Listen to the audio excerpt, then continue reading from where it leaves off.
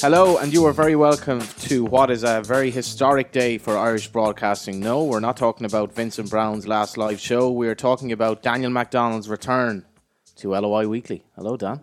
Thanks, Johnny. It's bad to be back. I mean, in the context that I know what you mean. As we speak on Wednesday, probably should be in a. You're just not yourself since Dundalk were knocked out. Should be in Parkhead. Well, I don't like any. All the clubs being knocked out is pretty deflating because it's generally the best work period of the year is when the clubs are in Europe, and then it just ends abruptly in after 4 weeks. And I'm not saying I'm not losing the run of myself here. I mean, naturally, when all the clubs go out of Europe, there is a need to analyse what happened and have a discussion about it. I don't think there's any sense of crisis about anything that happened this year. I mean, the clubs probably all lost the teams that they should be losing to. But I mean, that sounds defeatist to use that language. Well. But I mean, there was no shocking. Okay, Derry were very poor, but I mean, you would expect them to go out to that side. The others all did okay last week.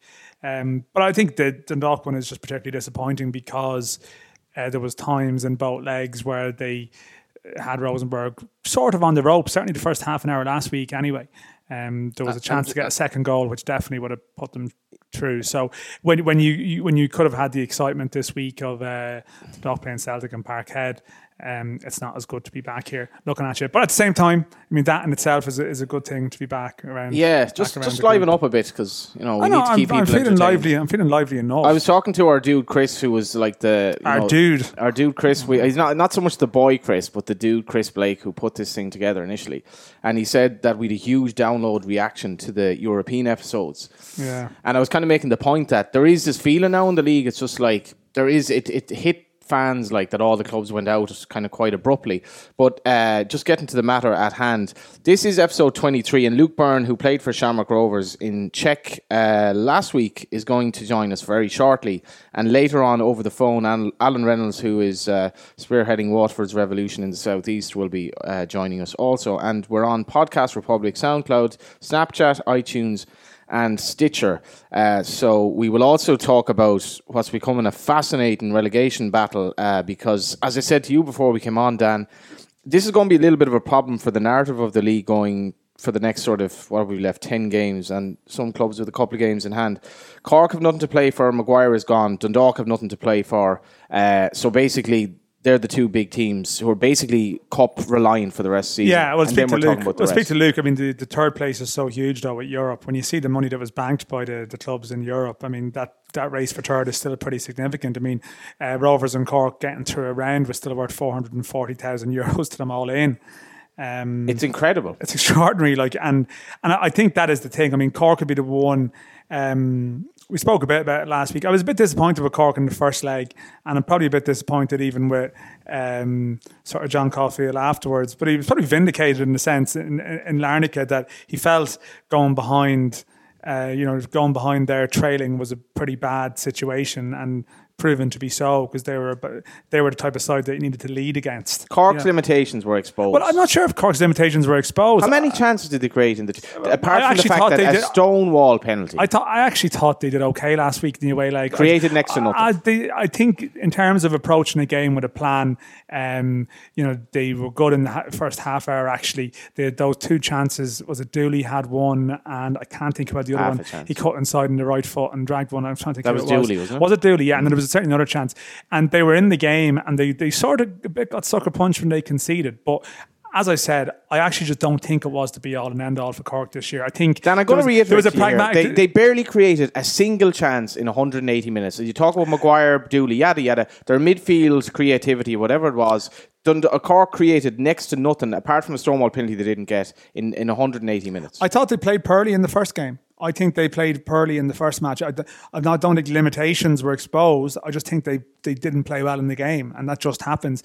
I think the second game, as an away performance, it wasn't bad, but then they conceded the goal, and the other crowd had a position to protect, and they did so pretty cynically. The fact is, and we spoke about that, I mean, they played games on the 2 Sundays either side of it. What do you think of that? Now, the thing is, long term, if you want to have a proper league, you can't just be taking, calling games off all the time and having a week lead in, like Dundalk did, and going into both Rosenborg games, had a week. There comes a point when you do. I think Aidan mentioned it last week. When all the teams from other countries that are in summer leagues are playing games in the weekend, they're not calling them off. But the problem you have is that the squads here are generally smaller, so it does make a bit more sense to have a game off just to rest. Like, I think Cork have a very small pool of players, relative even to Dundalk in terms of like pure real first team players, and I thought they were a bit tired and just not at it themselves. When you mentioned limitation, I just don't think that was the Cork we've seen this season in the first game. I think being a bit harsh on them last week. But that, I do think that they were playing against a very wily side that were good at the back, really. Yeah, good at they the were, back, and the thing is, and they stifle them, Johnny. And the thing is, I think they've made it pragmatic enough.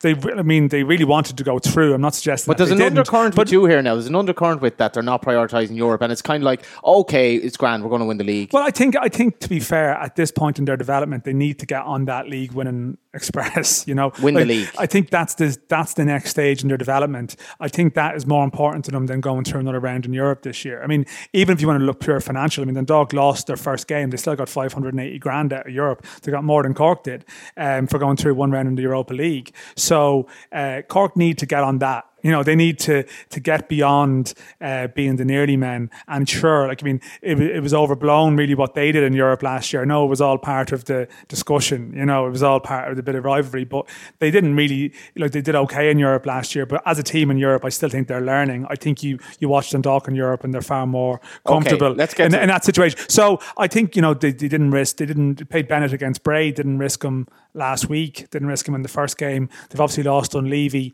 I think as much as you say Cork have nothing to play for, they still haven't got over that line. They're going to win the league, of course, but I still think you have to be ultra cautious and just get it done as quickly as possible. That's top of the list for them. I think they are going to do it, and I think next year we're entitled to expect more of them in Europe. You're on a train when you get going. It's very hard to pull you up. Well, I mean, you pull everyone up every 10 seconds, Johnny. I don't. So it's an absolute pleasure to see you frustrated when you actually can't just butt in halfway through.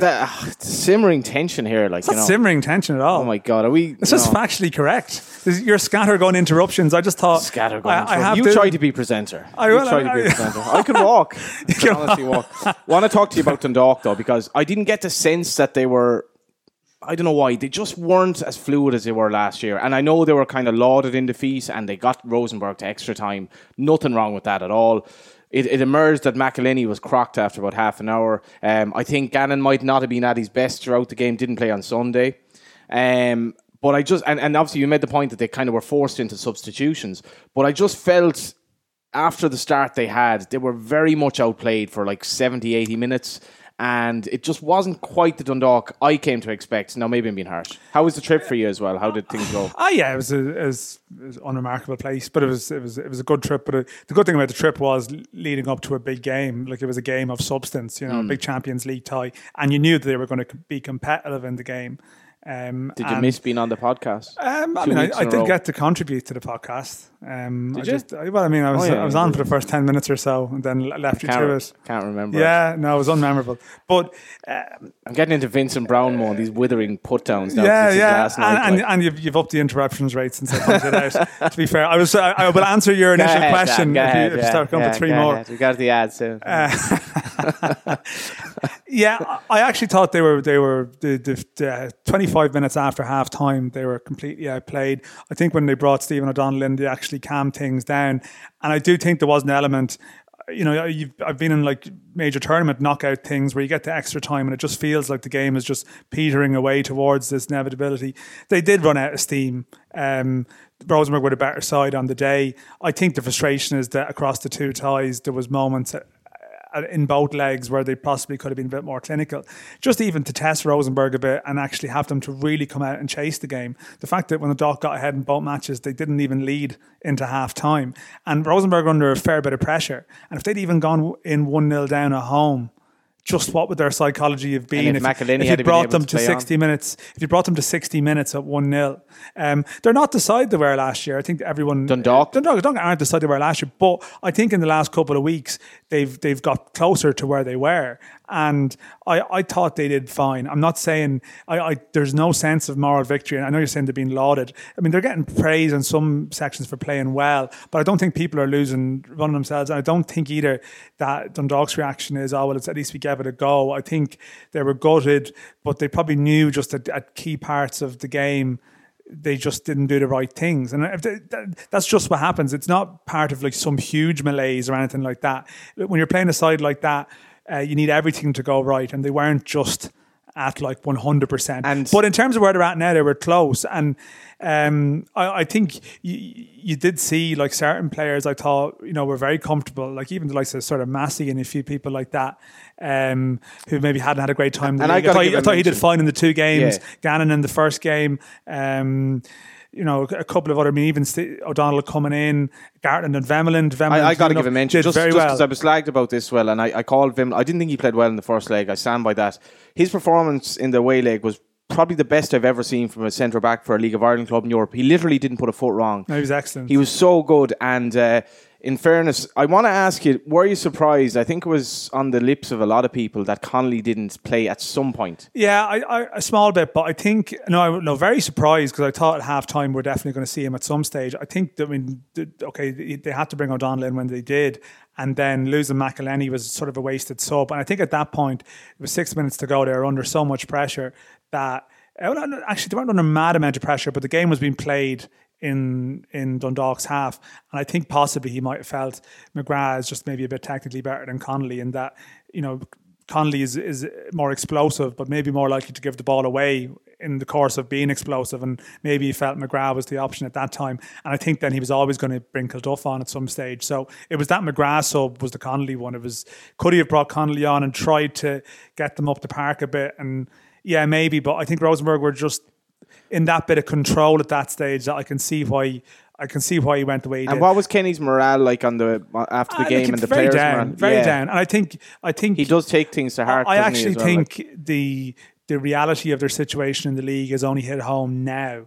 No Champions League next year than it did before the game, because even when things were going bad in May and June, they always had Europe, and then in the mid-season break, Europe was the focus, and they won 5 games. You split up with the girlfriend, you have a distraction, and things are fine. Then she leaves you as well. Then all of a sudden, nothing. Then all of a sudden, it's Christmas, and you have no one to text. You know what I mean? And that's a lonely place. That is a lonely place. And I think they were maybe in that place coming home. And I'm not surprised. It dawned on them. I'm not surprised it carried into the weekend as well, because I think for them, the setback of going out of Europe was a much bigger one than it was for any of the others, because all of a sudden the rest of their season now is into this nothingness. Now, tell me about the coefficient and what this all means. Well, as far as you doesn't can mean tell. a huge lot, really, to be honest. I mean, Dundalk will be seeded in the first round of the Europa League. Presuming they finish second as we expect, they'll be seeded in the first round of the Europa League next year. Cork seeding is still quite low. They're going to be unseeded. They're going to be like Dundalk in the lap of the gods, hoping that they get a weaker seeded side. But they get to that phase. 16 out of 17 seeded teams went through last week. If ever the importance of seeding in that Champions League round was made clear, getting a late goal in Maccabi last year, they would have been seeded, and you never know. We'd have a different discussion this week.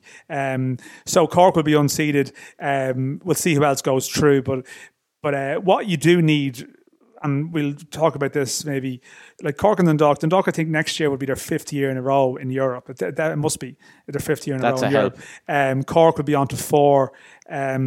Your seeding naturally goes up by playing every year. Like if Dundalk actually had been in the Champions League, say next year, they might even had a better chance of, because it was a year they didn't even play, wiped off their list. But as a country overall, I think there's a marginal difference. We're still around 38 territory, but the way that they've changed the seedings, the country part is becoming less important, and it's the individual club that's becoming more important. So it's actually is that fair enough? I think it's certainly it's probably aimed more towards the likes of, say, Celtic and leagues where the bigger clubs are dominant.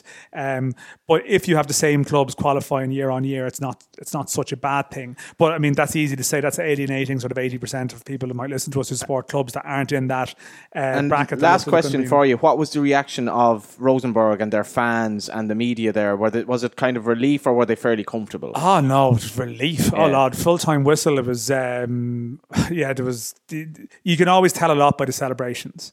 And the full-time whistle, there was guys dropping to their knees, and relief maybe in the stands and the administrators, but on the pitch they'd been through a battle. And sometimes these are the small things that we sort of hone in on and take some comfort from it. But it does matter. It generally was. I just think the good thing is, I think that the Irish mindset about Europe probably is better. Like the clubs, we're all well prepared for their games. I think. Okay, Derry wasn't great, but the others, there's no. You spoke about Dave Barry on Soccer Republic a couple of weeks ago, talking about back in the day. We must talk about the Czech experience back in the day. Well. But I think the mindset is, you get in the flight and you go home. There's no night out, and sure, wasn't it great? We gave it an all. I feel like from the fans' perspective, and probably from the players' perspective to a degree, the European experience is nearly like over everything else. Like, so obviously, if you win the league, it's great, and to win the FI Cup is great. But everyone seems to really hone in on when the League of Ireland teams are in Europe, because they've done quite well in recent years, and that's why it's just a little bit of a downer that it's all over before August. I know it is a downer. Although the flip side, I would say, is if you ask any Cork player what the highlight was of last year, it probably was the Aviva rather than going through the two rounds. Let's talk about Rovers briefly before we're joined by Luke Byrne. Obviously, it was expected, and they did the needful by beating them again in the home leg. But Rovers, I would argue, will learn from this, and they didn't do badly. They got through one round. No, I think Europe's probably been a positive experience for them. They got through the round, the big round financially. They conceded bad goals in both games, but I definitely think as a learning experience for the club, for the young players, I think it's a positive. I think that certainly. Obviously they brought it into a game on Sunday where they won, and I think for Rovers the challenge now is to make the big two at the moment a big three. In terms of when we're looking at start of the season, I know this year it's been a one-horse race, but at the start of the year I felt certainly it was only ever going to be a two-horse race. But I think there are signs from Rovers in recent weeks, and you would expect they're going to strengthen over the winter as well, that if they keep this momentum going, they could make it a three-horse affair next year, and that's progress. They were miles off at the start of the year, but they're not miles off now.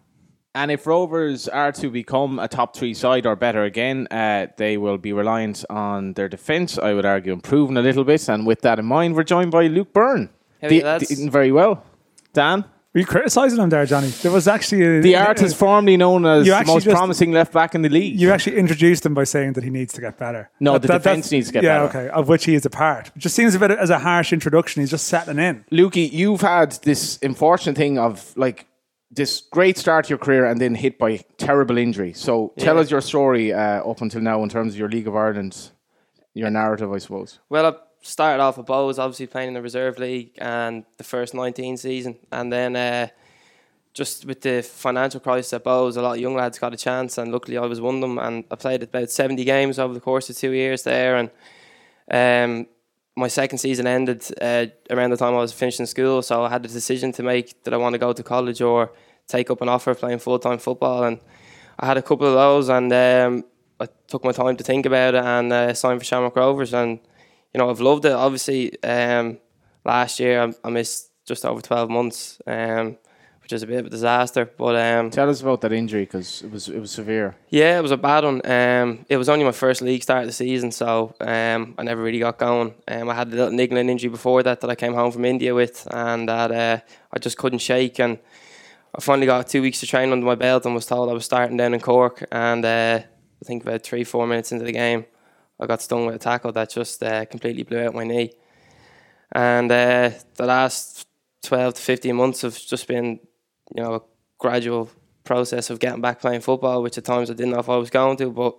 You didn't actually know if you'd make it back? No, there's a lot of complications with the injury that I had, and I was under the best, medical team, I think, in the league with Tony McCarthy and Alan Byrne, and I had a good work rate and stuff, and I was always confident that I would do whatever they asked of me, but there's always that bit of doubt that some things might be out of your control, and, there was times where I had down days and I wasn't sure if I'd get back, but I'm sitting here now, played 17 games in a row, so I'm very happy. Is there anyone comparable in terms of I suppose pros that have had basically the same injury as you? I know of a couple in the league that the surgeon did the same operation on me that he did. But I won't name them just because I don't know if it's public knowledge or whatever. But it wasn't just a straightforward cruciate injury that you see probably every week in England. There was a couple more elements to it that made the surgery and the rehab a little bit longer and a little bit more complicated. But we just took it in baby steps, and luckily I was in a 2-year contract, so I didn't feel the need to rush back before the end of the season and prove my worth. And were Rovers good in that regard? Yeah, brilliant. Pat Fennan left shortly after I got the injury, and the gaffer took over then, so he was really good with me. He gave me like time off. They sent me away to St. George's Park for treatment. Just, anything I needed, he didn't put me under any pressure, and he assured me that was part of his plans when I came back. And it was always a case of when you're back, not if you're back, and that was a help. What was George's Park like when you were there? Yeah, it was brilliant. It's eye-opening, just the facilities they have. It can be a little bit depressing when you see we have just nothing of that calibre over here. It's obviously in England, is it? Yeah, that's the English FA headquarters, isn't it? Yeah. Yeah, it's just amazing. Like, I was there when the England under-21 team were there. I was going to ask you who was there at the time, because I've spoken to players before and they say there's always people dropping in and out there. There was like the hotel is on site, so you see everybody who's there. Like the LMA, the League Managers Association, they had like a gala on or something like that, and there was loads of managers from the Championship walking around, mixing with people. The England 21s were there.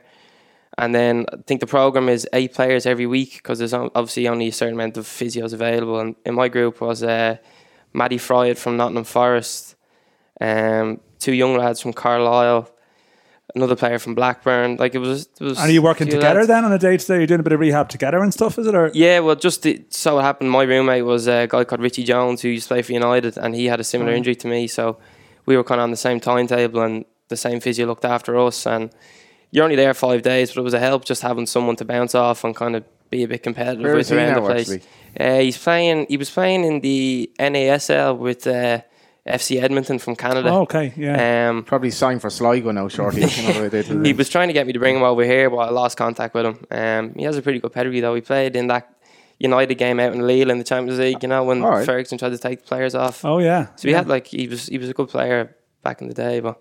And it is that type of injury that can really just do it for you. You're just done. Yeah, absolutely. It's just reality now that I run the risk of one more bang to the knee, and that could be curtains for me. Like that can't come into your head though. No, you can't think of it, but that's the reality of it. I've done all the rehab I could. I've given myself the best chance of coming back, but you just have to be that bit more careful, kind of day to day, and do maybe a bit more extra work than the others don't have to do. And just in terms of your pace. Has your pace suffered because of it, or are you back to where you were?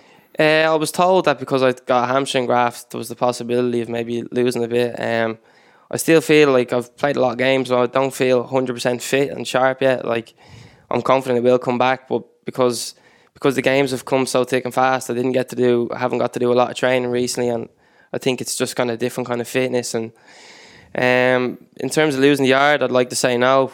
I'm probably not the right person to ask, but I feel like I'm moving well. So, you said 17 games now you've played. Was there nerves coming into the first 1 or 2? I mean, is it now normal? You're playing games again like you were all your life. But was there in those first couple of games? Was there a bit of apprehension there? Yeah, definitely. The first I'd done a lot of training. Hadn't missed a training session in 8-9 weeks before I played the EA Cup game against Bows. But I remember being in the car on the way to the game, thinking I don't know if I can play tonight. I don't know if it's the right thing to do. Just mentally? Yeah, I'd done all the preparation. I was fit. I hadn't got one issue with the knee, and then you're 2 hours away from the game and you're thinking, I don't know if I'm ready. Just the memories of the injury and that come back. But you've just got to get over it, and that's what I did. And just since then, I haven't looked back. What were your memories of the injury? Just unbelievable pain. I knew straight away I'd done something bad. I knew I was missing months of football within a second of it happening. I wouldn't let anyone touch it, and I started getting sick. So it's a bit of a blur then. You're in painkillers and trying to get home with the bus. It was an away game, which wasn't ideal. But it was just, it was a pain I'd never had before. So you knew straight away. And it's kind of essentially where you're, I suppose the bottom half of your leg kind of stays one way and then the top half moves and it kind of twists, doesn't it? So it's basically pretty grotesque. Yeah, just the way the mine happened was I braced myself for one sort of tackle and basically that didn't go to plan, so my foot didn't move and everything else did, and something's got to give. Yeah, and Yeah, no, I mean, I don't want you to relive the whole thing here, but it must be just this. It must be a great sort of weight off the shoulders to have got through then these 15, 16, 17 games. You've played in Europe. You're playing Bows on Friday.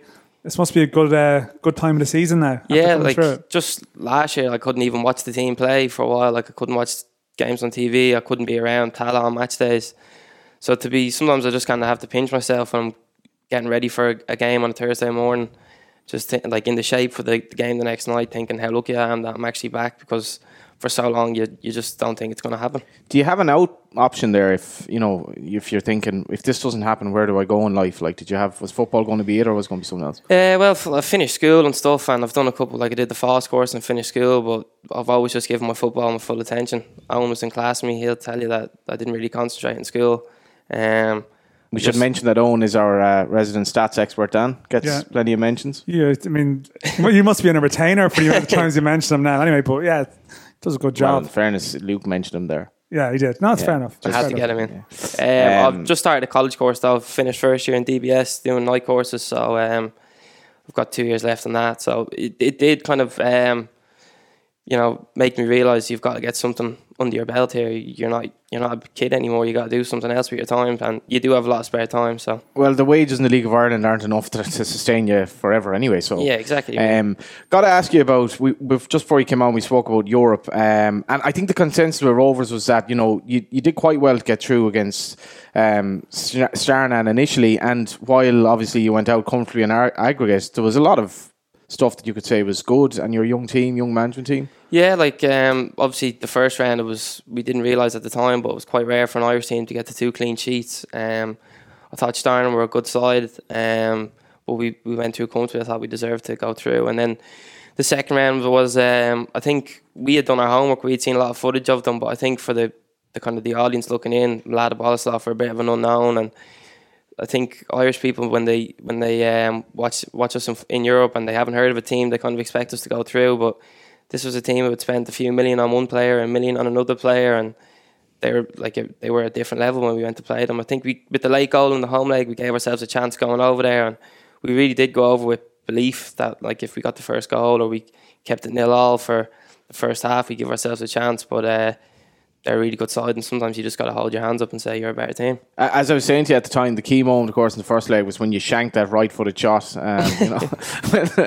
You're probably trying to do a Graham Burke on it. Yeah, I'd seen his fly in the top corner. I said, give me a bit of that, but I have to know my limits.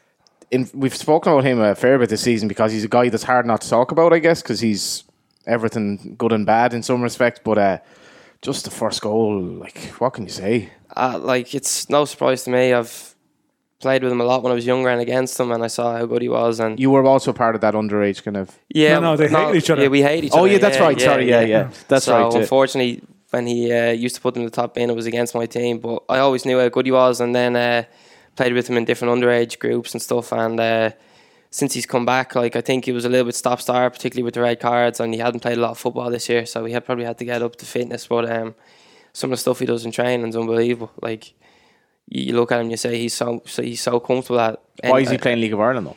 Well, he's a great lad, like, and he's spent 7 years away from home, and I think there comes a point where you say, I want to go back and I want to play regular games, and that's what he's doing. And I mean, I'm not going to speak for him, but I wouldn't be surprised if people looked at him and said he could play at a higher level. He's that good. If I gave you a choice to be on your five-a-side in training, would you take Graham Burke or would you take Robbie Keane? Jeez, there's an interesting one. I was going to say Graham Burke or Trevor Clark. Yeah. It's a tough one, isn't it? Graham.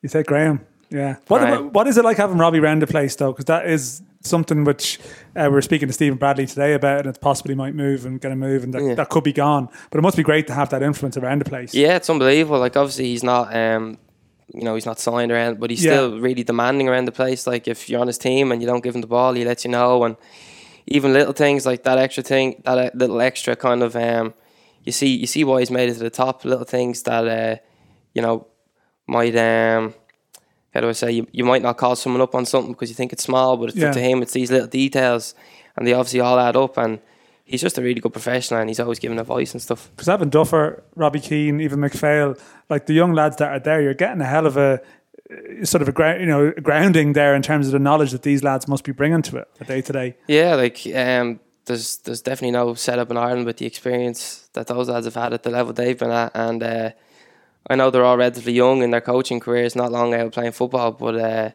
just that the experience and the knowledge they pass on to you is unbelievable. Did you play much with McPhail actually? Yeah, would have played 3. Obviously, I didn't play last year, but 3 years I played with him, and just from I remember his first training, he came in and he was at a different level. Like I probably count on one hand how many times he's lost the ball since he's signed for us.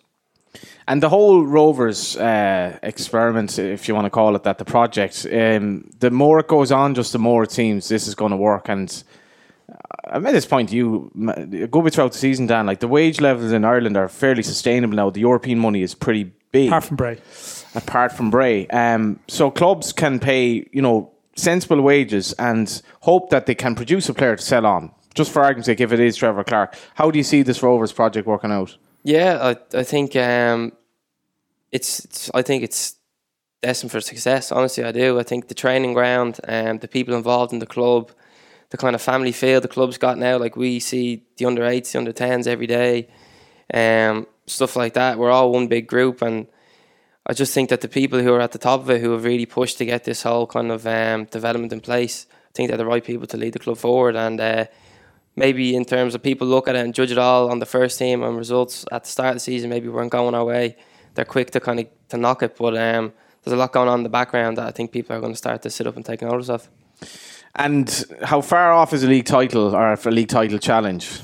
I don't think we're far off, to be honest. I know points wise this season, Cork have won the league. I think everyone accepts that, but I think you look at the calibre of some of our players, I don't think we're far off really having a good go at winning the league. We've beaten Dundalk twice this season, and they've been the dominant force, so that shows that we can mix it with anyone on our day. We just probably have to be that bit more consistent and streetwise, and like you said before, it's a young group, not just young people, but we're only new together, a lot of us, so next year hopefully you'll see us gel a bit more. I mean, I spoke to Bradley, Stephen Bradley earlier. He was saying the lads are going to be back in on the 1st of December this year.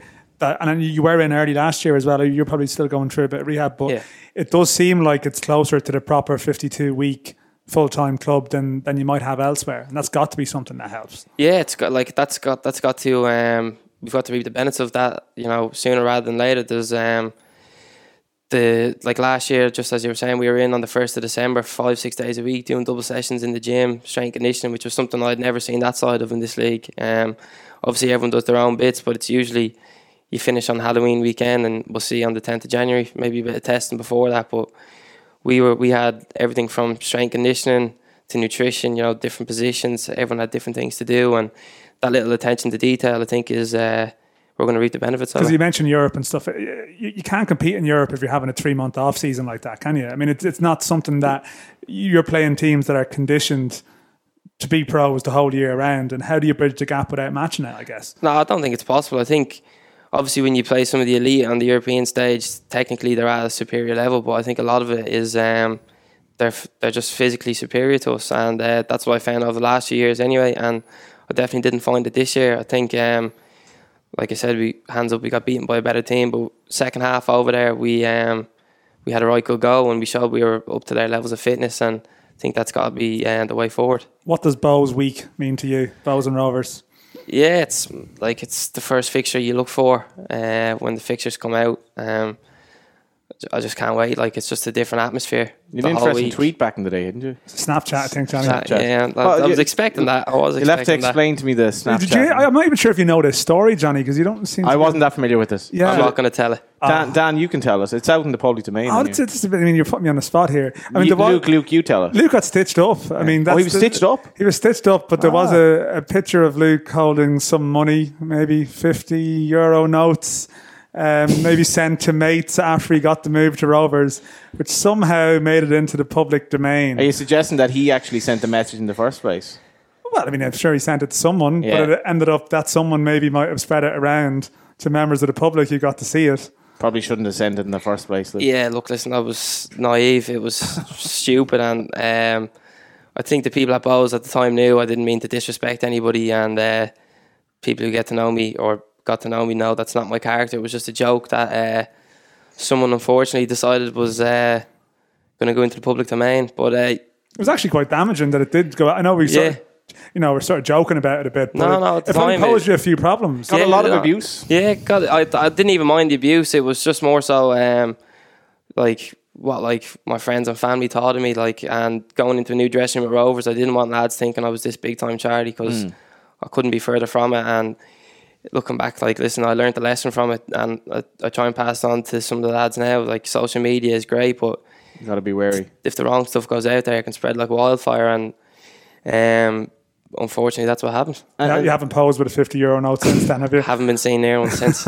And speaking of big time charities, you were critical of me early on at the start of this show, but eventually, apparently, according to the boy Owen, just warmed up to the deadly Johnny. It's a very vain question, Johnny. It's not even a question. I'm just making the point that it's a statement. He's warmed me. And his clobber is right up there tonight with Fabio's on Monday night on Soccer Republic, I would say. Johnny be no stranger to carrying wads of 50s around, to be fair. But he's generally handing them to someone several minutes later. But Air Sport are showing the game obviously Friday night, and what's interesting is we did try to get a Bows player on, but they were kind of quiet on the media front this week, which to me suggests they're kind of taking this very seriously. And Bows, I'm going to say this to you first, and they're definitely in danger of being dragged down there as well. Well, I went to watch Bows with you at Dundalk, against Sligo a couple of weeks ago, and they won that night. They had 26 points at that point, and I was thinking, 2 more wins, and they were great against, and they're going to be fine. But they're still on the same number of points, and other teams are winning. And all of a sudden, that picture at the bottom.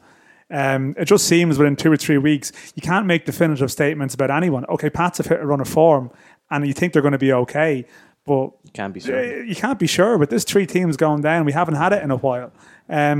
So Bows are, of course they are. I thought Bows were going to just stay clear of it, nice and clear of it. But as you say earlier, I think if the results go against them this week, there could be a point off the drop zone at the end of it or something. Yeah, and Luke, you must be going into the game. You're very confident now. You've beaten Dundalk away, which we must talk about as well. And you're taking on a Bows side that will have a little bit of nerves because they know another defeat is Pats will possibly win Drogheda. So how do you approach the game? What are you expecting? I think what I've learned from playing on both sides of it is that it's a leveler. Doesn't matter. Derby. Yeah, the derby. It's a leveler. I think if you're part of the team that's in worse form than the other, it's the game you look for to really kickstart your season or kick you into a bit of form. And I'm sure that's how Bows are looking at it. These games are always tight. It doesn't matter where anyone is in the table. It's just one of those nights where there's a great atmosphere and it's very helter-skelter, and I'm sure they'll be right up for it. Yeah, and you're taking over the Rovers Snapchat on the day. And obviously you're going to stay away from the obvious. But what have you got in mind for that? What are your experience of Snapchat in general? Yeah, listen, I don't know if I was the wisest choice, but I'll give it a go. Was it like a raffle you or something? You might remember me from Snapchat says. I'd be interested to see who actually picked me and put my name forward. But it's just, I think, to give the fans an insight into what we do for the 24 hours before a game and around the training ground, this kind of stuff you eat and stuff like that. And I'll give it a crack. It's probably going to be quite boring, but I'll give it a shot. What do you do 24 hours before a game? I mean, not to give it all away, but what is your... Because I spoke to Roberto Lopez earlier today, who was saying he'd given up a 9-to-5 job to move to Rovers. This is the difference with the full-time player, that you actually can... It's a 24/7 plan leading into a game, whereas maybe... for other players that are part-time, it's a different sort of gig. So what's your day before a game like now then? Yeah, completely. I was never in a 9-to-5 job, but I was playing first team when I was in school, and it can be quite hard to juggle stuff. So I can imagine for teams that aren't full-time, there's a lot more on their plate. But for us, we begin on a Thursday, we all get ready for training. Obviously we train, it's quite light. We go through tactics and stuff more than actual physical demanding training.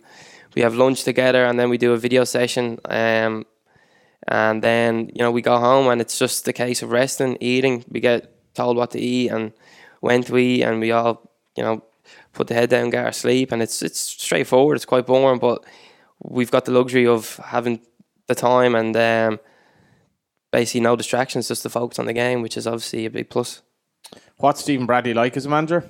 Yeah, he's brilliant. I obviously had him as a coach before he became the gaffer, and he's someone who just thinks about the game in a different way to a lot of people I'd ever worked with. How so? Just the way he wants football to be played and his philosophies and what he encourages his players to do. I think he looks for a certain type of player, and he is that technically or? Yeah, he likes technical players. Obviously, you can't have 11 technical players, but you see the likes of Graham and stuff. They're really encouraged. Those players who play in pockets and in advanced areas, they're just encouraged to express themselves, and there's no kind of they don't play with fear, and I think that comes from the staff and the manager in particular. And we mentioned some of the players like Trevor Clark. How far can he go? Yeah, he's brilliant. He's obviously scored a couple of crackers this season, and he's now shown he can play a few different positions.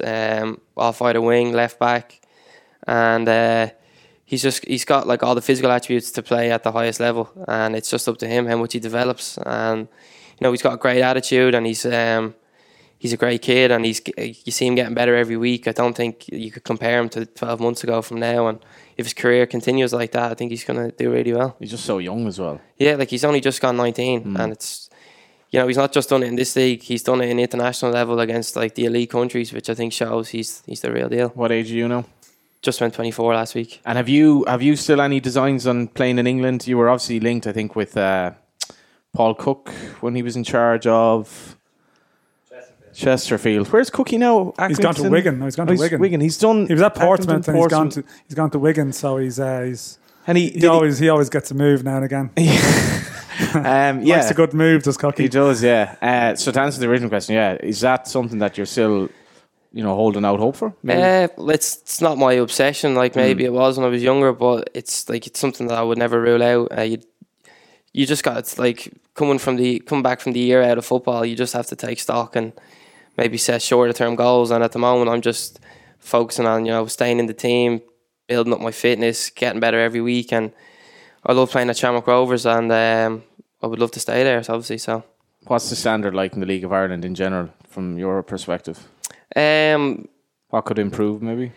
I think that with the full-time teams and maybe the part-time teams, I think there can be a bit of a gap sometimes, and that's through no fault of the club selves. Like, it's just they've got less hours in the training ground. Like you said, lads have jobs, and I think maybe not just not technically. I'm not saying that. I think maybe physically, I think a bit of a gap can open, and obviously everyone would benefit from having a full-time league. Yeah, because you are on the right side of it, I guess, being the full-time club, but this situation where you have the top two the last couple of years have been clear, you're hoping to get there with them, but it is a league of two halves really now, isn't it? It does seem like some weeks for the bigger clubs it's not maybe as testing as it should be.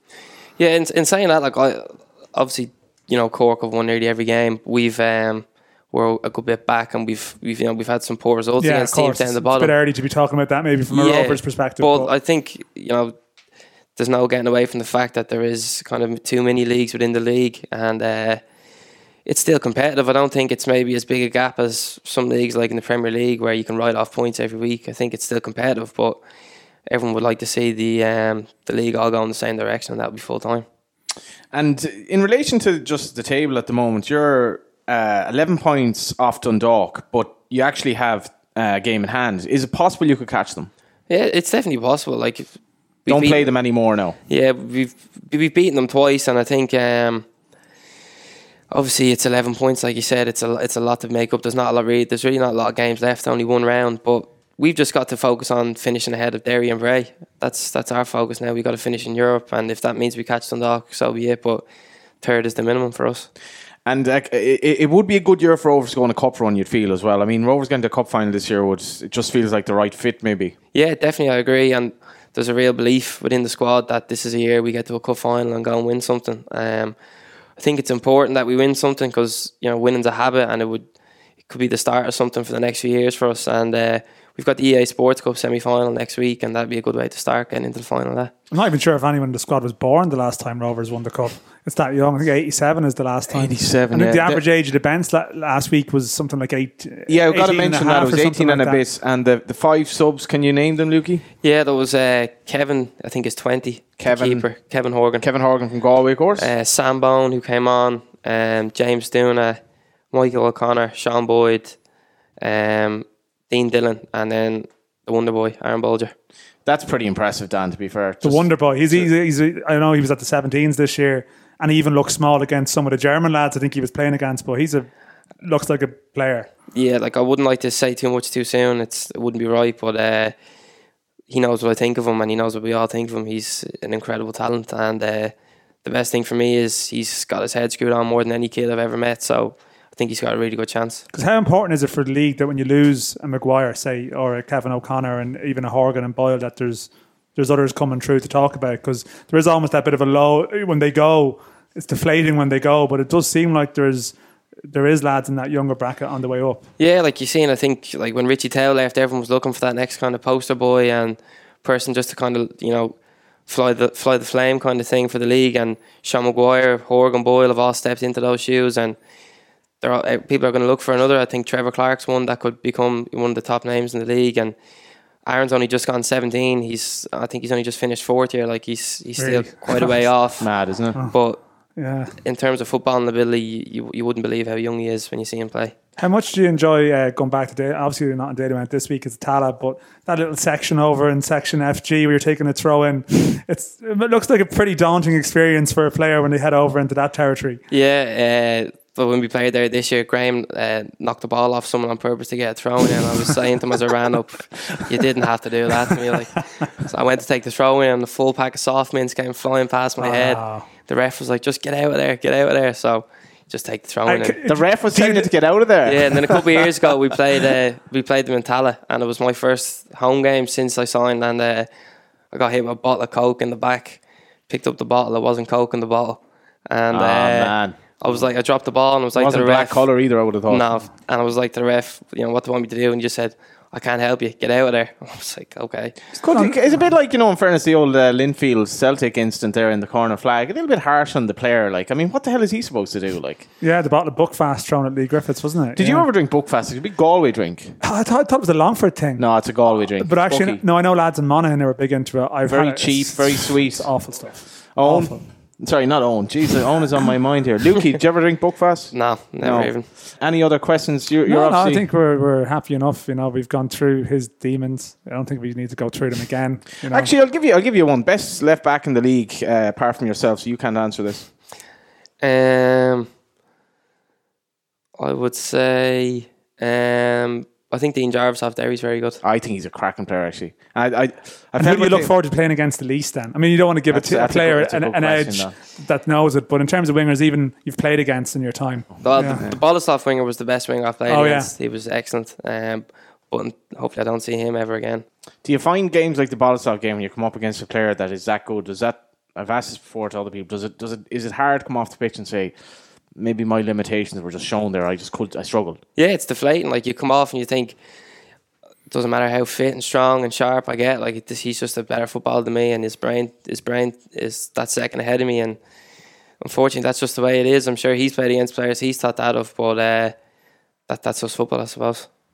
Great to have you on the show, and best of luck Friday. Cheers, Johnny. Cheers, Dan.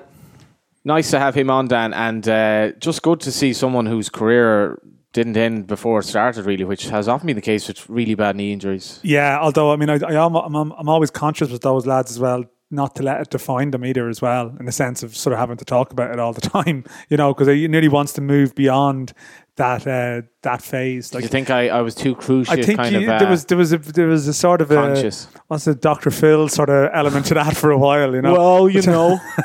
Tell me, like, but how bad was it? I mean, was it really bad? You know, was bad. He's probably part of the process is moving on to the point where he's not thinking about it when he's on the pitch. Dr. You know? Phil or Jeremy Kyle? Oh, Dr. Phil every time. Although I have to say, I've only watched him maybe once or twice. Jeremy Kyle. Too often I've watched Jeremy Kyle late at night where like how have you been watching Jeremy Kyle? Vincent Brown has been on. It was the second Vincent Brown reference in the hour. And then it just ends and you leave it on in the background and you get like a cold case or without a trace or something comes on. I actually love and like those you're on the shows. laptop and not actually paying attention and then Jeremy Kyle comes on and it's just like I don't know, 4 or 5. Well, you shouldn't be watching Jeremy Kyle. Dreadful And I don't think characters. Luke, to judge him on his appearance, I wouldn't say he's a Jeremy Kyle type. He's unlikely. He's maybe more Love Island than Jeremy Kyle. I'm not sure he's Love Island either. I'd say he's more likely to end up on that show than he would be to end up in Jeremy Kyle. I mean, Well, Jeremy Kyle I is should generally hope so. Jeremy Kyle is Absolute people dregs of involved society, like. involved in like fraught domestic disputes. Luke, you know. if you're listening back, more I likely to think end that's up a in- compliment, but it's one of the most qualified compliments ever. You're more likely to end up with Jeremy Kyle, but you're I'll probably- turbulent personal life. Probably lay Jeremy Kyle a bet at the end of the show. Likes the horses. Sure, he's Okay. a good lad then. He's a good lad then on that basis. He's not a good lad. He's an absolute. He's clearly like a. Anyway, you can tell he does not give a monkeys for the poor unfortunates that he probably drops £100 each. They're probably to get on actors. the They're show. probably actors. Anyway, just come on. Let's move off this.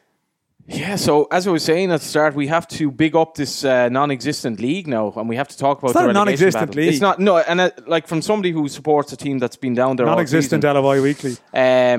no, it's just, I guess we thought this might happen where the whole narrative was going to turn to Europe and more so the relegation battle. Let's go through just the Premier Division results from last week. It's almost kind of hard to concentrate in some of these because of there was so much, I suppose, focus on Europe and all of that. But anyway, the results were Bows 0, Derry City 1, Galway United 4, Drogheda United 1. Of course, a hat-trick from Gavin Houlihan there. St. Patrick's Athletic 3, sorry Bray Wanderers 1, and huge win for the Saints. Limerick... Pats were good. Pats were very good. Yeah, Dan, I'll get back to you on that briefly actually after, because you to paraphrase Trevor Welch, you were at that game. Limerick 0, Sligo 0. I think it was John O'Sullivan maybe, who's a very well followed guy on Twitter and a real League of Ireland aficionado. He said like the most hilarious 15 seconds of League of Ireland footage all year. Raf Curtaro's tackle, the reaction of one of the stewards, and then the utterly insane reaction of Raf when he got sent off. It was like Raf if he was in the first 10 seconds or the first 20 minutes of Saving Private Ryan. It was like he was taken down. I fell asleep in that movie actually. At the start of it. Well, I fell asleep during it. I was in America. But the start of it is pretty... D-Day. It's high tempo stuff. It wasn't really high tempo stuff. In Oriel, Dundalk were flat 0, Dundalk 0, Shamrock Rovers 1, and then Finn Harp's European ambitions dashed, according to Kenny G. by the 2-0. And we're going to get to the fixtures as well for next weekend.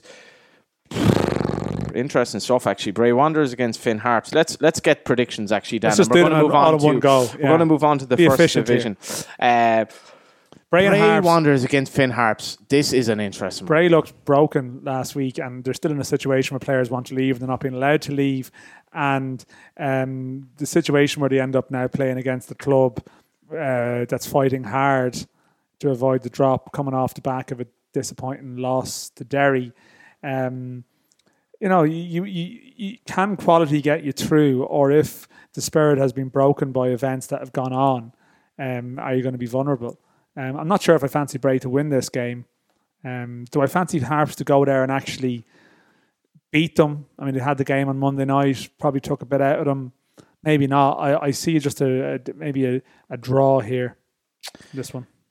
You're going for a draw. I'm going to predict Harps to win this game. I can see why you would, but there's a danger of overreaction, and Bray still... Like, Bray were playing badly against Pats, and they played badly across the 90, but then Gary McCabe just steps up and sticks in a free kick, and they have better players in attacking areas, so that could still be enough to get a result if they're not fully at it. But that's why I'm going for a draw, but I wouldn't sort of quibble with your prediction there. I like a bet. Right, Jesus Christ, Johnny, it's amazing. I'm not gonna bring this up, but just this is one of the really frustrating aspects of if you do punt anything at all, and Dan, you can relate to this as well when things just go a little bit wrong for you. If you look at Bray's results, apart from the only game I had, like my biggest League of Ireland bet all season was Derry City to beat Bray, and I think apart from that, in their last 8 games, they've pretty much lost every single one of them. And it's just like that particular game, they somehow snuck a victory. But that's the point, though. Yeah. I remember, we're not going to go over this again. It's like, talking about Luke about his injuries, talking about you about your bets. Like, it's a sort of a similar process. We shouldn't go over it. But the fact is that we did point out before that Bray have goals in them. And haven't lost at home to Harps since 2008. Yeah. I sound like Pat Kenny there. It was just off the top of my head when it was clearly owned his past over. The problem with 2008 stats with League of Ireland clubs is that there's probably been 12 different Bray teams in that time. So it's like, I'm imagine throwing that stat to one of the Bray players. They go, well, where was I in 2008? Not sure how you can compare. I've played with 12 different clubs since then. Not sure how you can compare my betting career to Luke Byrne either. But well, you can treat an injury. Cork City against Galway United. I'm going to predict a draw here. Are you? Might sound daft, but just Cork. Interesting context in the. Well, regardless of what you say, they're going to have to switch a few positions in the team. Obviously, they lost. They lost in Europe, and Galway United are now going in, having scored 7 in 2 games, and Gavin Houlihan deserves huge credit for that hat trick, because from a player who was kind of heralded as a big signing for us, has had a patchy season, I would say, and probably hasn't really been playing in the more advanced position, which presumably he now should have been playing in. Well, he's had a patchy couple of years, and I mean, at Cork there was a period where it looked like Caulfield wanted to make him a big important member of his side, and did he ever really fully trust him to be maybe the player he could be for them? He's a very talented player, and maybe that could be the kickstart for him. But you're going for a home win? I still think, I mean, they are the only team to take points off them. I mean, so you can't really sort of take the piss out of your view too much, because they're the only team that has successfully stopped them from winning a league game this year. I just think, though, Cork will have had 8 days since Larnaca. Okay, there is that fascinating angle of life without Maguire, and what way they play without him. But at the same time, this is a bonus game for Galway. I think, even speaking to Shane Keegan maybe 3 weeks ago, this is a bonus game for them. I still feel for Cork it's a good game for them. Coming off the back of their little break in Europe, I think this is a home win, yeah. And notably today, Galway United made an acquisition from MK Dons. Charlie Burns, arguably the biggest mid-season capture since Larry Burns in The Simpsons. Do you remember him? Yes. Rodney Dangerfield. Oh yes, I do. Oh, what a character! It's been a while since your last Simpsons. If you don't like this stuff, I got crap. I love Larry Burns. I watched The Simpsons around 10 years though. That's the thing. All my Simpsons references I'm sure a lot of people can remember Larry Burns, but best of luck to Charlie Burns. I think he's on loan till the end of the season. Big guy like Conor Wynn. Drogheda Pat stand, just looking at it right now, we've had a bit of a spat between Killian Brennan online and the boss as well. Just Drogheda, I made it that they scored 2 goals, I think, in 10 games going into the Galway game. Obviously lost that 4-1. Did not defend well at all, looking at the highlights. No, Drogheda, I think the situation with Drogheda at the moment is fairly grim, because just in the circumstances you have with 3 teams going down, you can get cut adrift, and they're the one team that's on the brink. But now the thing is, they went to Sligo the week before last and got an okay point. They were terrible, though. I know, but they took something from it, that they'd gone away to a team at the bottom and maybe showing some heart. But then I saw Pete last week after the other defeat speaking about, they had a chat in the dressing room about where they're going, and I don't know, there is a sort of an air of inevitability about nobody the whole gives them a chance. Draw the season, and they've lost players halfway through, and other teams are strengthening. Are you away win here? There was a real. I looked at Pats last week, and you have Killian Brennan, you have Conan Byrne, you have Fagan, looking back to something close to himself, and you have like 3 key players, like a spine of a team that won a league 4 years ago, and the Dutch guy at the back has made a difference. And all of a sudden, you look at that quality and you think, now if these guys are at it, they're definitely going to be safe. And I fancy them to go and win. I think momentum is a big thing. And sure, like if Pats were to drop points here, they're in a cycle where they're not safe by any means. They're 1 or 2 bad results away from being in it. And it's a bit like Bows. We can't get carried away, as I said earlier, and just think they've turned the corner, because you can get dragged into it quickly. But I'll go for an away win. Yeah, I'd be a confident away win here. Shamrock Rovers against Bows, the live game. Yeah, and you say form goes out the window with derbies, and you don't hear them. Yeah, it's just one of these lines that I'm not sure if it's always strictly true. I mean, Bows have done okay as underdogs a bit in recent seasons. This is the thing, though, Dan. Right? I make it. Pats are going to overtake Bows in the table here. Finn Harps, if Finn Harps win, Finn Harps are going to overtake Bows in the table. Bows suddenly are dropped down to 4th last, and Bows are most certainly not out of the woods. You could be worried about that scenario if Galway have lost, and then you have a 4-point gap all of a sudden. And if Galway losing Cork, and all of a sudden you have that scenario with like 4 points to 4th from bottom, But Bows are not safe. Yeah, no, I'm surprised, because Bows looked so solid a couple of weeks back, and they've just seemed to have lost a bit of momentum for whatever reason. And Rovers are getting things together. And I guess for Rovers, the big step now is, because they've had some good results this season, but it's actually to really back it up, to really back it up. And to be fair, they beat Dundalk the last time at home in Tallinn, and they did go and win in Dalymount, but then they just lost maybe a small bit of that momentum. If they're going to actually finish 3rd, because I guess I'm probably been a bit insulting to Derry earlier by saying, oh yeah, it's going to become a big 3, because actually, I mean, they're behind Derry in the table, albeit with a game in hand. I mean, it's by no means a sort of foregone conclusion that they finished 3rd, because Derry had a very good result up in Harps. Will they beat Bows? I think they will. I do think they will, but I wouldn't be surprised if Bows, they've a very good manager who's well able to set up a team that could be difficult to beat. I mean, the Bows were still good against Dundalk when Kilduff got that late goal. So I expect a narrow home win, but Rovers probably just a bit more expansive in terms of attacking areas, that they've players that can hurt Bows. Brandon Mila has a crazy record against Bows this season, scoring goals against them, and I just expect them to be good enough. Slightly off topic, right? Are Bray safe from the drop? I mean, we had an argument about this earlier in the season, off air. And they're on 33. I think, to be fair, I think at the point, that was actually before they beat Derry and screwed up your life there for a week. I think with 33, I still think that they're not letting the players leave. If all the players were leaving, you could maybe have a debate about it. As much as things are bad and as much as morale might be bad, at 33, they're still capable of getting to 36, 37, which I think will be enough. I mean, okay, you're looking at the teams at the bottom, like Galway 22, Sligo 22, with 10 games to go. So how many points do you see them getting? I think Galway will do well. How many points would you see them getting in 10 games? I could honestly see them getting 16. 16 points, that's optimistic, but I think they could. Yeah. So that's, okay. Well, that gets them to 38. But even then, I still think Bray could win a game and draw two. Will probably get more, by the way. But I'm just saying that someone else has to lose the points from there. And you think, is everyone else at the bottom going to pick up a proportional level of points? This brings me on to Sligo, who to me, I would have as going down at the moment. At the moment, as we're talking, there are always obviously these rumours about Vinnie Faherty signing, which I think probably will happen. Now they're at home to Dundalk, Dan, and they're not playing Dundalk at a bad time, you'd have to say. But Sligo just don't look much good, basically. Well, yeah, I guess the window here closes on Monday, and I certainly think Sligo have been linked with all sorts of players, and if I expect they'll be busy between now and Monday. I wouldn't be surprised if they brought some bodies in. So they might have a power to do things that other clubs down there wouldn't be able to do. Good point, yeah.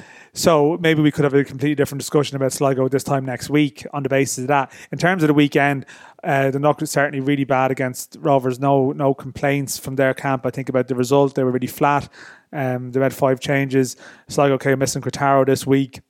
You're sort of wondering where they're going to... Because Dundalk did seem to have got something back defensively. Granted, Vemelin then has been injured, and will they lose that? But I just wonder, that was so bad from Dundalk. I'm not sure if they're going to follow it up with another really bad one. I think they'll go and win. Yeah, I'm with you on that away win.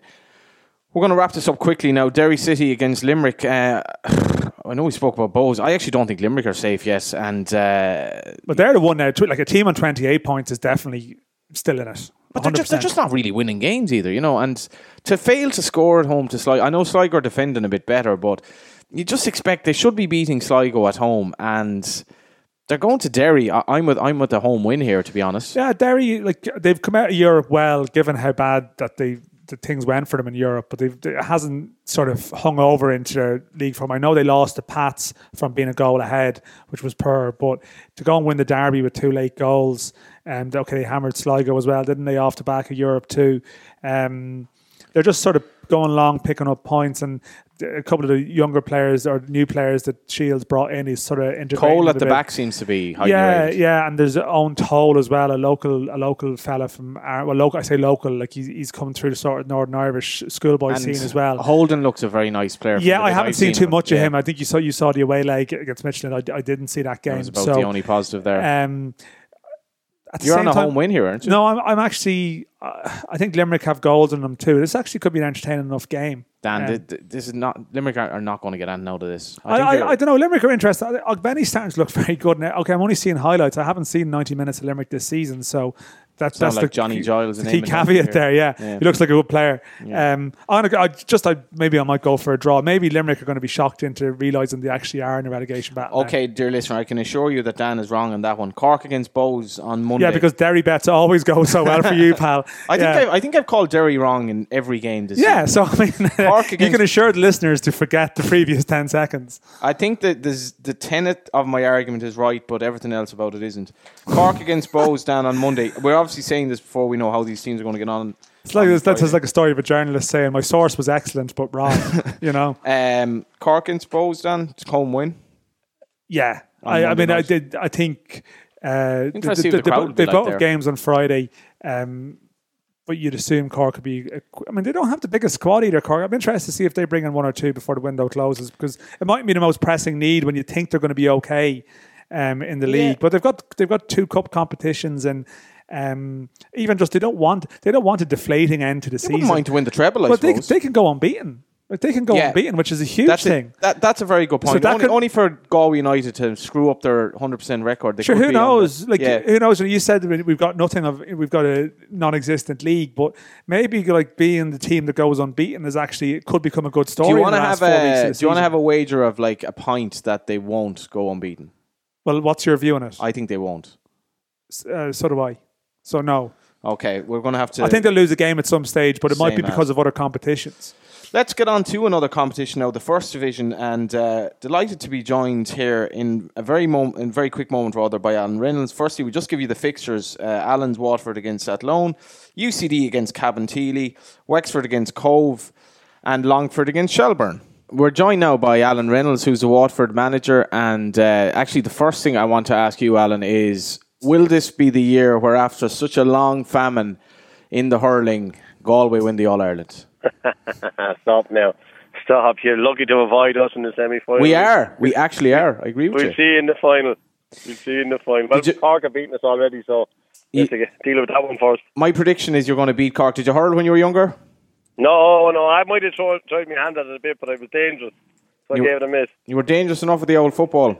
That's right. Imagine me with a stick. Dan, do you remember much from him? He was an aggressive old player back in the day for Shell, Waterford and the likes. I like that you remember much of him. I mean, as though he's been gone for like 20, 30 years or something. Stop now, you. No, I saw Alan play plenty of times. Good player. Plenty of times. I think even the brief spell with Shells as well in that period after Waterford, the cup final in 04 and stuff. So plenty of times. Right. And that's where I met up with Pat Fenlon, who's now the boss. Yeah. Sound like you got married or something. That's it. And split up and back together. Yeah, and when you give up, is it tough, or is it just like, well, it happens to us all, we just got to get on with it and move on to the next phase? Yeah, it depends. I suppose it depends if you stay involved in football. And I went on to, where did I go when I retired? I went up to Stephen Kenny in Derry to be assistant manager. I also got a job at the FAI, which I'm still in, and I was assistant at, say, John Caulfield and Liam Buckley. So it's probably the next best thing. It's not as good as playing, but it eases the heartache of having to pack it in, I suppose. Yeah, we're not really here to talk to you much about, I suppose, your managerial career today. But to be working under those 3 guys you mentioned, Buckley, Caulfield, and Kenny, that's a fair grounding. That's it. And actually, when I was player manager of Waterford, after that I went up to Pat up in Shells, as you said, and it was like, I got it all wrong. I should have done that before I got into the managing, but look, it was a learning curve. Now, inside the last few years under those 3 men as well, everything helps. I mean, Alan, so you, as you mentioned, I mean, you were manager of Waterford, you went to a cup final in 04. I know you mentioned your own development maybe as a coach and as a manager, but what about the club? Where is the club at now relative to even that time? Because it does appear like the good vibes are building down there again with crowds and the wider community seemingly responding to the club again. Yeah, it's fantastic at the minute. It needed a change, and I don't know if Lee Power hadn't come in, I wouldn't like to say where it would have ended up, but Lee came in, and obviously bringing Pat Fenlon in, who would be a big name, excited a lot of people. I suppose the local thing of having myself involved as well, and signing a few players, and look, they're crying out to support the soccer down here. They support a winning team, I suppose, but it's just caught the imagination of so many younger lads now that I see coming into games which would never have went, which is good to see. So if we can get some of them involved and get some of the older ones back, we'd be happy. But you look at nearly 2,000 at our game last week. We played Athlone about 2 months ago, and it was 2,000 at that. So the way I've always said from the start is, if you could get out of the division and play some of the bigger ones, you'd possibly double that, you know. This is really echoes of Limerick, Dan, isn't it? But arguably more impressive because the crowds are getting just, playing fairly, like, against Athlone, getting crowds like that, the poorest team in the league. In fairness, you must be very excited without preempting that you're going to get promoted or anything like that, Alan. Yeah. Look, we still have a bit of work to do. You look at the Limerick thing. It's great to have teams like that, Waterford, Limerick, Cork, and spread out around the country. we're just looking to build, and Lee Power has a vision where he wants to bring the club. So does Pat Fenlon, and they're driving everything. Now I don't really deal with Lee. I just deal with Pat. He's the one I answer to. So they're just driving this thing so much, and there is a lot more to be done, a lot more work to be done on the ground. But we're going to try our best to get there. And it seems to be a broader thing as well, Alan. I've heard the quality of the underage sides, sort of 17s, 19s, is reasonably good as well. Yeah, I'm actually on the way over to watch the 17s are playing St. Pat's in quarter-final of a cup, and yeah, they're very good. The 17s, the 19s have had some good results, but the 19s, we've got some players through to the senior team from the 19s, so that's in our mind a success, and that's what it's all about. Like, I'm looking at some of the 17s now could come into the squad, so into the senior squad. Important. Yeah, into the senior squad, you know. And give us some names then to look out for from 17s and 19s. Colin Wilkinson. Collie Wilkinson, not the singer now. You know, remember the singer? Do you remember? No. Collie Wilkinson. What age do you actually think we are, in fairness? You know, I mean, I'm only in my mid-30s, you know. Yeah, but you still remember him now. Yeah. Right, but this young lad, Collie Wilkinson, there's Jack Larkin there. There's some good young lads of the 17s. There's plenty more of them now, but, you know, we're looking to just get these fellas through. Like, you know yourself, we have the region down here of, I suppose, South Tip, Kilkenny, some of Wexford, Waterford, and we're trying to tap into all that to try and get players from all around that area. And forget about them leaving us and going to Cork City and all these fellas. Keep them here from now on. I mean, the flip side of that, Alan, as well, you've got senior characters too. I know Kenny Brown's had the odd injury and stuff, but even being able to sign a player like Paul Keegan in the summer window must be a huge boost. Someone who's played at sort of 3 divisions in England, to be able to bring him in must be a great boost for the whole camp. Absolutely fantastic. We're delighted to have him, and he's a top professional. I mean, everyone has got a lift, you know, right the way through the club from Paul Keegan coming in. Kenny Brown's a top class centre back and broke his arm, but was back after 4 weeks. So look, they're two great lads, and obviously they're hungry to get out of this division. They don't want to stay in it too long at their age, I suppose. They don't want to waste any time. But, you know, they've been great help. Paul Keegan has been great help to all the younger players. He's a role model for them all, and we're delighted to have him and lucky to have him. And what's your story going forward? Like, how long are you under contract for there, and what do you think your role will be? Will you definitely be in charge next season going forward in the Premier Division? Well, I might step down now, you know, and take a shot at the hurling. Yeah, that's it. If we get out of the division, look, I haven't looked any further. I still have my work at the FBI as well, so I have to see how that goes and get out of the division. Would you become full time? Would I? That's a million dollar question. I don't know, because to leave a job that I'm in at the minute to go for that and be sacked after 6 weeks or a year is a gamble. But look, it's something I might look to do, you know, because it's all about taking a gamble at times. And before you go, former Waterford United star Sean Maguire obviously has had quite the year. Obviously scored for Preston last night. How do you think he's going to go? I know he's from the southeast, really flying the flag for the region, and what a story he's been, I suppose. Absolutely fantastic. And I was down in Cork City last year, and John signed him down there. He's a great fella, some ability. Himself and Kevin O'Connor, who come through the ranks of Waterford actually, and two good players. You know, like, it's going to be hard for them. You know, it is a step up, but you know, if they work hard, I think they have a right chance. It'd be great to see. And just one last thing, Alan. I mean, you mentioned that Sean Maguire and Kevin O'Connor, you probably have the likes of Paddy Barrett and other good players from the region who've maybe had to go to other clubs because Waterford have been in the doldrums. Is the vision to make sure that the good players in the region are all there at that club? Yeah, it's gone on for, you know, the last 10, 15 years. And you wouldn't blame players. I've done it myself when the club wasn't going well, you moved on. But that's something we're trying to put a stop to. That why would you leave? You know, you don't need to go. The setup is done right, and we want to get out of the division. And I suppose Lee Power doesn't want to mess around. He wants to have, you know, right go at things when he gets out of the division, if he gets out of it. So keep those fellas here. Don't mind going off to John Caulfield and these fellas. Stay where they are. If you're listening, John, take that. And we actually have one final question for you. Given, you know, how strong you've been in the first division, it's legitimate to suggest that you could have a run in the cup, and you've been drawn against Shells, which is an interesting one for obvious reasons. Is that any sort of a priority for you guys? And it must be an incentive for the players to play against Premier Division players again. Yeah, look, it would be. We got to I think it was the quarter-final of the League Cup, Shels has been one of our toughest opponents so far this year, so can't really look past that. But I'd love to get a big, Shels are a big team, a big club, but I'd love to get a Premier Division team at home if we could manage to get through it. But first things first, win our game Friday, another game, and then we'll worry about the cup. Great to chat to you, Alan, and best luck for the rest of the campaign. Okay, thanks, Alan. Thanks a million, lads. He was good fun, Dan. He was a good character. He's sort of it is, as he mentioned himself, his career cycle has been interesting. That he was a young manager, then went and played for a while, and then went on to work with a lot of the more sort of preeminent managers of this era as a number 2.